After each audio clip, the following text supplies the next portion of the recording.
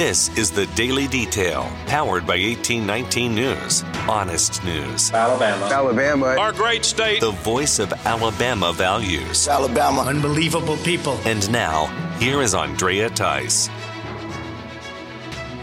The National Hurricane Center warns those who may be living at or visiting the Gulf Coast to be aware that Hurricane Idalia is going to have major effects even in that area. The Category 3 hurricane has made landfall along the Big Bend area of Florida. The body of water affected by the storm will also affect areas along the Florida Panhandle and the Alabama coast. Orange Beach is marking surf conditions in the range of 8 to 10 feet. With the typical size at Orange Beach being around 2 feet, double red flags are flying at Alabama beaches and could be there all this week. Maxwell Air Force Base in Alabama is being used as a necessary staging point for relief efforts for Hurricane Idalia. The Federal Emergency Management Agency is going to make over 400 deliveries to Maxwell to unload equipment and emergency supplies that will then be sent to parts of Florida affected by the hurricane. Maxwell was used the same way last year for Hurricane Ian.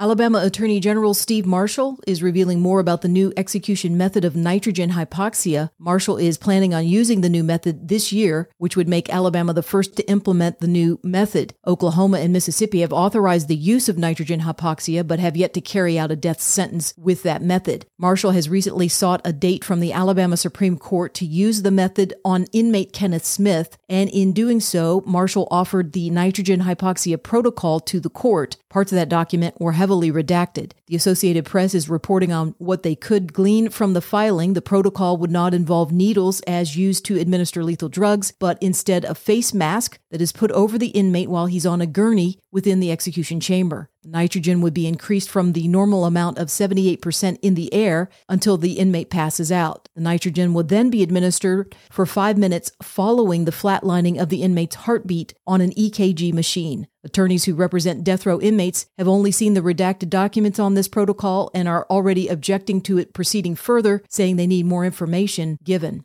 Governor Ivey is expressing her support of the director of the Alabama Medical Cannabis Commission. The AMCC has been embroiled in lawsuits ever since it started to issue cannabis licenses. The AMCC is currently under an injunction from a judge, so they can't issue any more licenses until that injunction is lifted. The next meeting where the AMCC could potentially do that is not until the middle of September. Ivey says it's important to get this whole process done right in order for the use of medical marijuana for those with chronic illness. Ivey says she still has confidence in the AMCC director, John McMillan. Well, here is part 4 in an election fraud series that has been featured all this week on the Daily Detail. And in today's episode, the focus will be on voter rolls and the importance of keeping them clean and following the rules surrounding who qualifies and who doesn't. True the Vote found out how dirty the voter rolls were in Georgia in 2020 and how that paved the way for mail-in ballots to be trafficked, as was revealed in the 2000 Mules documentary that True the Vote took part in. Catherine Engelbrecht of True the Vote and Greg Phillips of OPSEC and 2000 Mules recently spoke on Steve Bannon's War Room to reveal how things went down in Georgia. Georgia hadn't cleaned its voter rolls in over a year coming into the 2020 election. That's because in 2019, Fair Fight, which is Stacey Abrams and Mark Elias, sued the state of Georgia to prevent them from cleaning their rolls. And so in the aftermath of 2020, we were being inundated with calls from Georgians saying, the runoff is coming up. Is there anything we can do? The rolls were such a problem. We dove into Georgia law and realized that, in fact, there is a provision in state code called an elector challenge. And the long and the short of it is, we went through the voter rolls and we recognized that just based on residency, there were 364,000 ineligible voter records. So with that as a premise, I went to go and meet with Secretary Raffensperger. And here's where things get interesting, because he had already certified the election November 20th. I went and met with him December the 16th.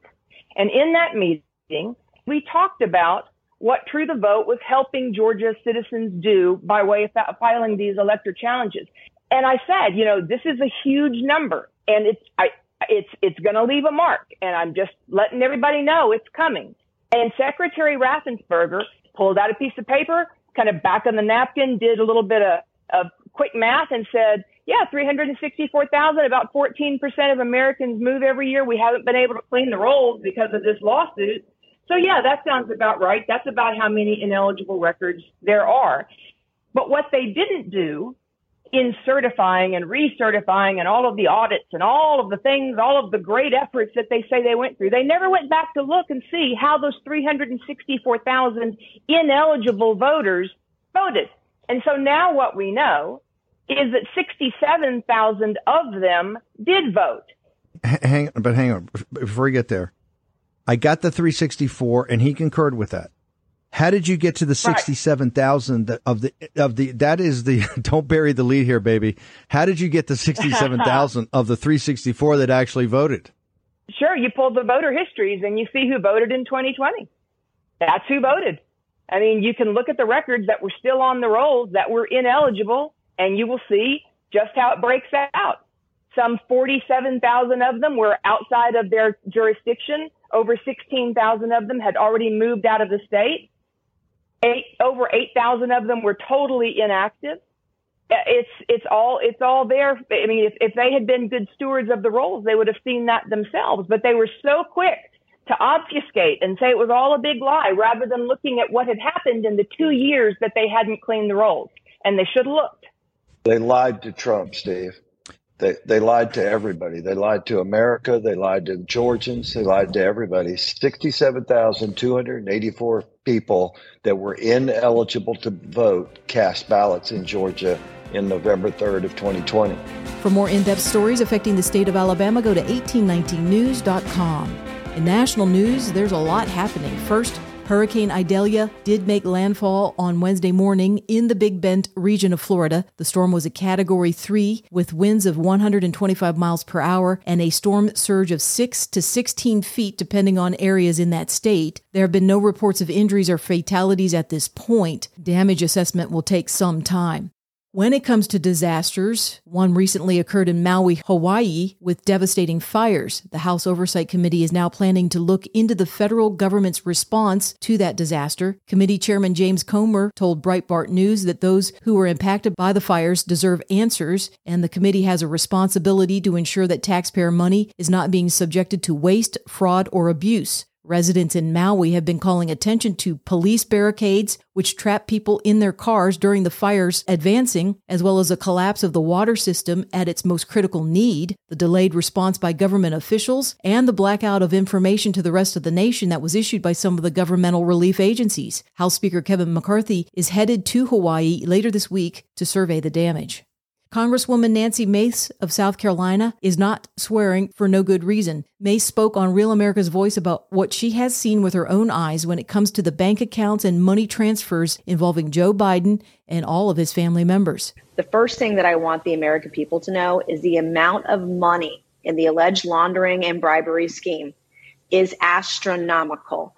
It is staggering. It is shocking. And it would blow your effing mind if you knew how much money we were talking about. Now, within those SARS documents as well, one of the consistent things that we saw is that the Biden family took a third cut of all the money as part of this money laundering scheme. We now know that every time Joe Biden has been asked questions about this, he has lied about it. Donald Trump released a video statement about Biden and his criminality, as well as the attempts to tie up Trump's presidential campaign with indictments and court dates coming from the weaponized Department of Justice. I want to say to you today, do not despair and do not lose hope. Every injustice they throw at us, every hoax, witch hunt, and abuse of power must only harden our will and steel to resolve to save our nation. Our vindication will come on Election Day 2024. We will take back power from these lunatic, sick, and sinister people. We will expose their corruption for history to see, and justice will be done. So keep on fighting and turn all of our frustration and your frustration and energy into determination to achieve an epic victory in November 2024. Our country is going bad. Our country is going into a communist state, and we can't let that happen. One of the co-defendants in the RICO case that has been issued against Trump out of Georgia is John Eastman. Eastman spoke recently on Fox News about the 2020 presidential election results and why the time to push back is now when it comes to challenging those election results. The answer is not to just, take a powder and concede, because then it'll get worse on the next go around. The answer is to fight it with everything we've got, because what's at stake here is too important. People keep asking me, why don't you move on? Why do you keep focused on the 2020 election? I say, well, yeah, we don't need to get into whether there was fraud or not. There was clearly illegality. Non-legislative officials changing the rules of the game up to the election in Pennsylvania, even after the election, changing the rules of the game. And if we don't fight back against that, we'll never have a fair election again. And we will cease to be a people governed by the consent of the governed. Those are the stakes here. Former Fox News host Tucker Carlson is speaking out loud what a lot of people have had on their minds after watching the series of indictments against Trump. Carlson spoke recently on the Adam Carolla show. They protested him. They called him names. He won anyway. They impeached him twice on ridiculous pretenses. They fabricated a lot about what happened on January 6th in order to impeach him again. It didn't work. He came back. Then they indicted him. It didn't work. He became more popular. Then they indicted him 3 more times, and every single time his popularity rose. So if you begin with criticism, then you go to protest, then you go to impeachment, now you go to indictment, and none of them work, what's next? I mean, graph it out, man. We're speeding toward assassination, obviously, and no one will say that, but I don't know how you can reach that conclusion. You know what I mean? Like, they have decided, permanent Washington, both parties have decided that there's something about Trump that's so threatening to them, they just can't have him. When it comes to voter fraud, 2 states have been in the spotlight recently for their dirty voter rolls in their system of exploiting mail-in ballots and absentee ballots, especially during the 2020 election. Those states right now are Michigan and Georgia. The Gateway Pundit has been regularly publishing reports out of Michigan that all started when a Muskegon clerk blew the whistle on thousands of invalid voter registrations being submitted in 2020 through a group called GBI Strategies. Now, investigative reporter Paul Sperry and the Gateway Pundit say they have obtained documents through an open records request showing that members of the American Civil Liberties Union were given access to online portals connected to the Georgia election system in order for them to process absentee ballot application. The key element in this whole discovery is that it was all done without county election official supervision. 255 ACLU workers were given deputy registrar status to eNet, and as such, were able to clear or process or cancel any voter they wanted to when it comes to absentee ballots and voting. And now Reuters is reporting that the FBI has very little evidence to support the narrative that January 6, 2021 was a well-organized plot to overthrow the presidential election results. Reuters spoke with 4 current or former members of law enforcement who had some sort of association with the case that the FBI was attempting to build. Those sources say that the FBI arrested 570 people who were inside the Capitol building on January 6th, and after searching their phones and social media, found that there was nothing centrally coordinated, and only 5% of those were even part of a militia group. Those within the militia groups may have planned to break into the building, but apparently the FBI found out there was no plan after that on what to do. The FBI also included Donald Trump in their investigation at the request of congressional Democrats. Reuters is reporting that their sources say the FBI found no evidence that Trump or those close to him directly organized or supported any violence. You're listening to The Daily Detail from 1819 News. If you are enjoying The Daily Detail and want to make sure that these reports come up easily on your smartphone, then be sure to hit the subscribe or follow button on whatever podcasting app you are using. It's usually on the main page of The Daily Detail. That could be on Spotify, Apple Podcasts, Podbeam, or some other app. And also be sure to visit 1819 News for more reliable, up-to-date information on what's going on around here in Alabama. You can also join 1819 News by becoming a member, which will get you exclusive content as well as 1819 merchandise. You can visit 1819news.com/membership to learn more. I'm Andrea Tice. I'll be back again tomorrow. I look forward to updating you then. Alabama. Our great state. Alabama. Of Alabama. This has been The Daily Detail. For more up-to-date news, go to 1819news.com, where you'll find honest news and Alabama values.